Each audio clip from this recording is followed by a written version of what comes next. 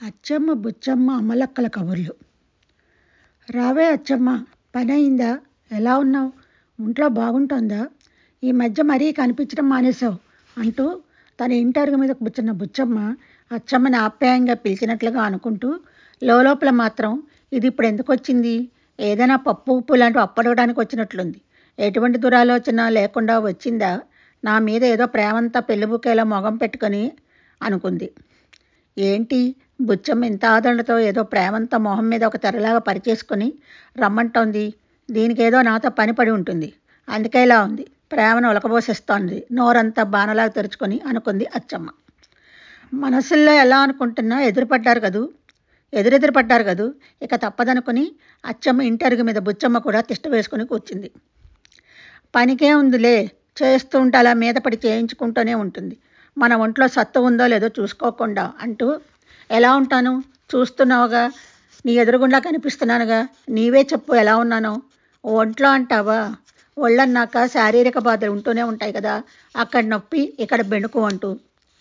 నన్ను కనిపించడం లేదంటున్నావు కానీ నువ్వు మాత్రం నల్లపోసం అయిపోలేదు మా ఇంటికి రావడం మానేసి అంటూ. ఇంతకీ నీకు ఈ విషయం తెలుసా? ఎదురుండి పంకజాక్షి మగుడు రోజు తాగి వచ్చి పెళ్ళాన్ని నానా తిట్లు తిడుతూ కొడతాడట. అప్పటికి పంకజాక్షి కొడితే కొడుతున్నావు కానీ నోరెత్తి మాట్లాడుకు, తిట్టగాని గట్టిగా అరిచేస్తోందిట. అదే మా పక్కింటి కామాక్షి మా ఇంటికి వచ్చి పదే పదే మొరపెట్టుకుంది. అప్పటికి నేను మనకెందుకే కామాక్షి, అది ఆ మొగుడు పెళ్ళాల వ్యక్తిగతం అని అనేశాను. అయినా అచ్చమ్మ, నాకు తెలియక అడుగుతాను, అదేంటి మొండు మొగుళ్ళో ఉన్నాడు, వాడు తాగడేదో వాడు తాగేసి ఒక మూలపడి ఉండొచ్చుగా, ఇంటికి వచ్చి పెళ్ళాన్ని పట్టుకుని పదే పదే కొట్టడం, నోరుంది కదా అని తిట్టడం, ఇదేం విడ్డూరమే మరీని. ఊరందరికీ తెలిసేటట్లు పంకజం కూడా అంత గట్టిగా అరవద్దని మొగుడికి చెప్పి అదే అరవటం విచిత్రంగా లేదు. అయినా నాకేంటి బాబు, అది వాళ్ళ ఇష్టం అనగానే బుచ్చమ్మ, దీనికి ఎదుటివారి సంసారంలోని సరాగాల కన్నా శషభిషలు, అవే గొడవలు బాగా కావాలి. ఇదేదో వాళ్ళ సంసారం తీర్చిదిద్దేసేటట్లు, దీనికే అంతా తెలుసు దాని మొగుడు గురించి అన్నట్లు. దీని మొగుడు ఎలాంటి వాడు ఎవరికి తెలియనట్లు పంకజం మొగుడు తాగి ఇంటికి వచ్చి గొడవ చేస్తే దీని మొగుడు పేకాటాడి పేటంతా అప్పులు చేసి పేటరేగిపోతూ ఉంటాడు. గురువింద గింజ తన కింద నలుపుదని తెలుసుకోనట్లు దీని సంసారం సరిదిద్దుకోవడం రాదు కానీ ఎదుటి వాళ్ళ సంసారం తనే తీర్చిదిద్దగలను అనుకుంటోందని అనుకుంది బుచ్చమ్మ. అయినా మనకెందుకే పంకజం గురించి, నేను మరో విషయం చెప్తాను విను. మా ఇంటి వెనకతలు ఉన్న వెంకాయమ్మ సరిగా ఉండదుట. దాని మొగుడు అది రోజు గొడవ పడుతూ ఉంటారట. దాని ఇంటికి దాని మొగుడు బయటకు వెళ్ళగానే ఎవరెవరో వస్తూ ఉంటారట పని కట్టుకుని. ఆ వచ్చేదేదో మొగుడున్నప్పుడే రావచ్చును కదా. వెంకాయమ్మ కూడా అంతలాగా చూడటానికి ఏమంత అందంగా ఉంటుంది, వెకిల్ నవ్వు అదీను వెర్రిమాలోకంలో ఉండదు. దానికే అంతమంది దాని ఇంటికి రావాలా, మనలాంటి వాళ్ళ ఇళ్ళకి ఎందుకు రావారంటావు? అయినా మనలాంటి పతివర్తల ఇంటికి ఎందుకు వస్తారులే అంటూ చీర కొంగుని భుజం నిండా కప్పుకుంటూ ఏదో మన వెంకాయమ్మ లాంటి వాళ్ళని కాదనుకుంటూ చెప్పింది. ఇదే చెప్పాలి వెంకాయమ్మ గురించి, దీని భాగవతం ఎవరికి తెలీదు. మొగుడు అలా వెళ్ళగానే మొగసాలకి ఎక్కినట్లు మొగుడేదో అనేశాడని ఊర్లెట్టుకుని ఆ వీధి గడప ఈ వీధి గడప ఎందుకు ఎక్కుతుందో ఎవరికి తెలియదు అనుకుంటోంది అని అనుకుంది బుచ్చమ్మ.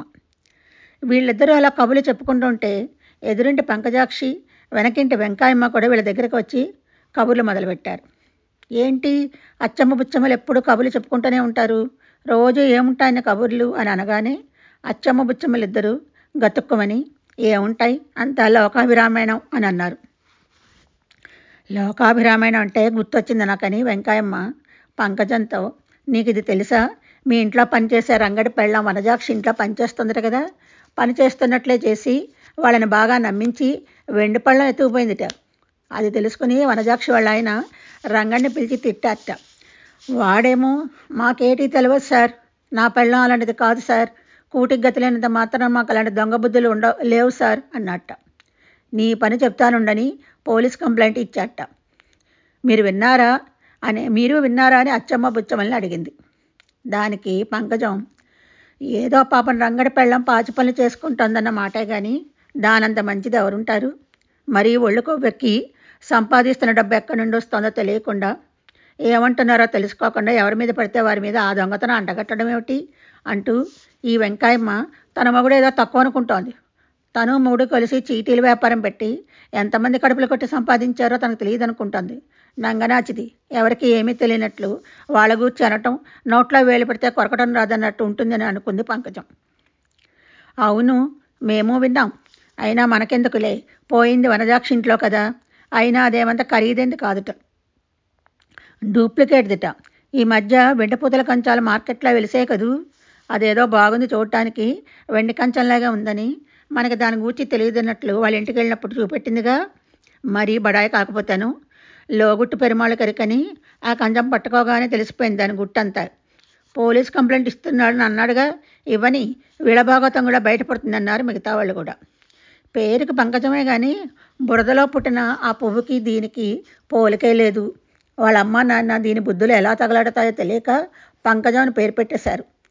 బురదలో పుట్టిన ఆ పువ్వు కలువ ఎక్కడ, మనుషుల్లో పుట్టిన ఇదెక్కడ? హస్తి మస్కాంతం తేడా ఇందుగా. కలువ బురదలో పుట్టి పెరిగినా శుభ్రంగా, నిర్మలంగా, కలుషితరహితమై స్వచ్ఛంగా ఉన్న మనసు ఉన్నట్టు చక్కగా అందంగా ఉండి ఆ లక్ష్మీదేవి పూజకు నోచుకుంది కదా. మరి ఈ పంకజం ఏమిటి? 10 మందిని అస్తమాన ఆడిపోసుకోవడం, లేనిపోని గొడవలు పెట్టుకుని అందరితో వాగ్వివాదాలు చేయటం, పేరు గొప్ప ఊరు దిబ్బ అన్నట్లు పేరుకు పంకజమే కానీ మొగుడిని ముట్టకాయలు పెట్టి మూల కూర్చోబెట్టేస్తుంది. అలాంటిది ఇది అందరి గూర్చి గొప్పలు చెప్తుంది. వీటికేమీ తక్కువ లేదు అనుకున్నారు అందరూ పంకజం మాటలు తీరు చూసి. చివరకు మనకెందుకులే ఆ ఇంటి ఈ ఇంటి విషయాలు అనుకుంటూ ఎవరిళ్ళకి వాళ్ళు వెళ్ళిపోయారు.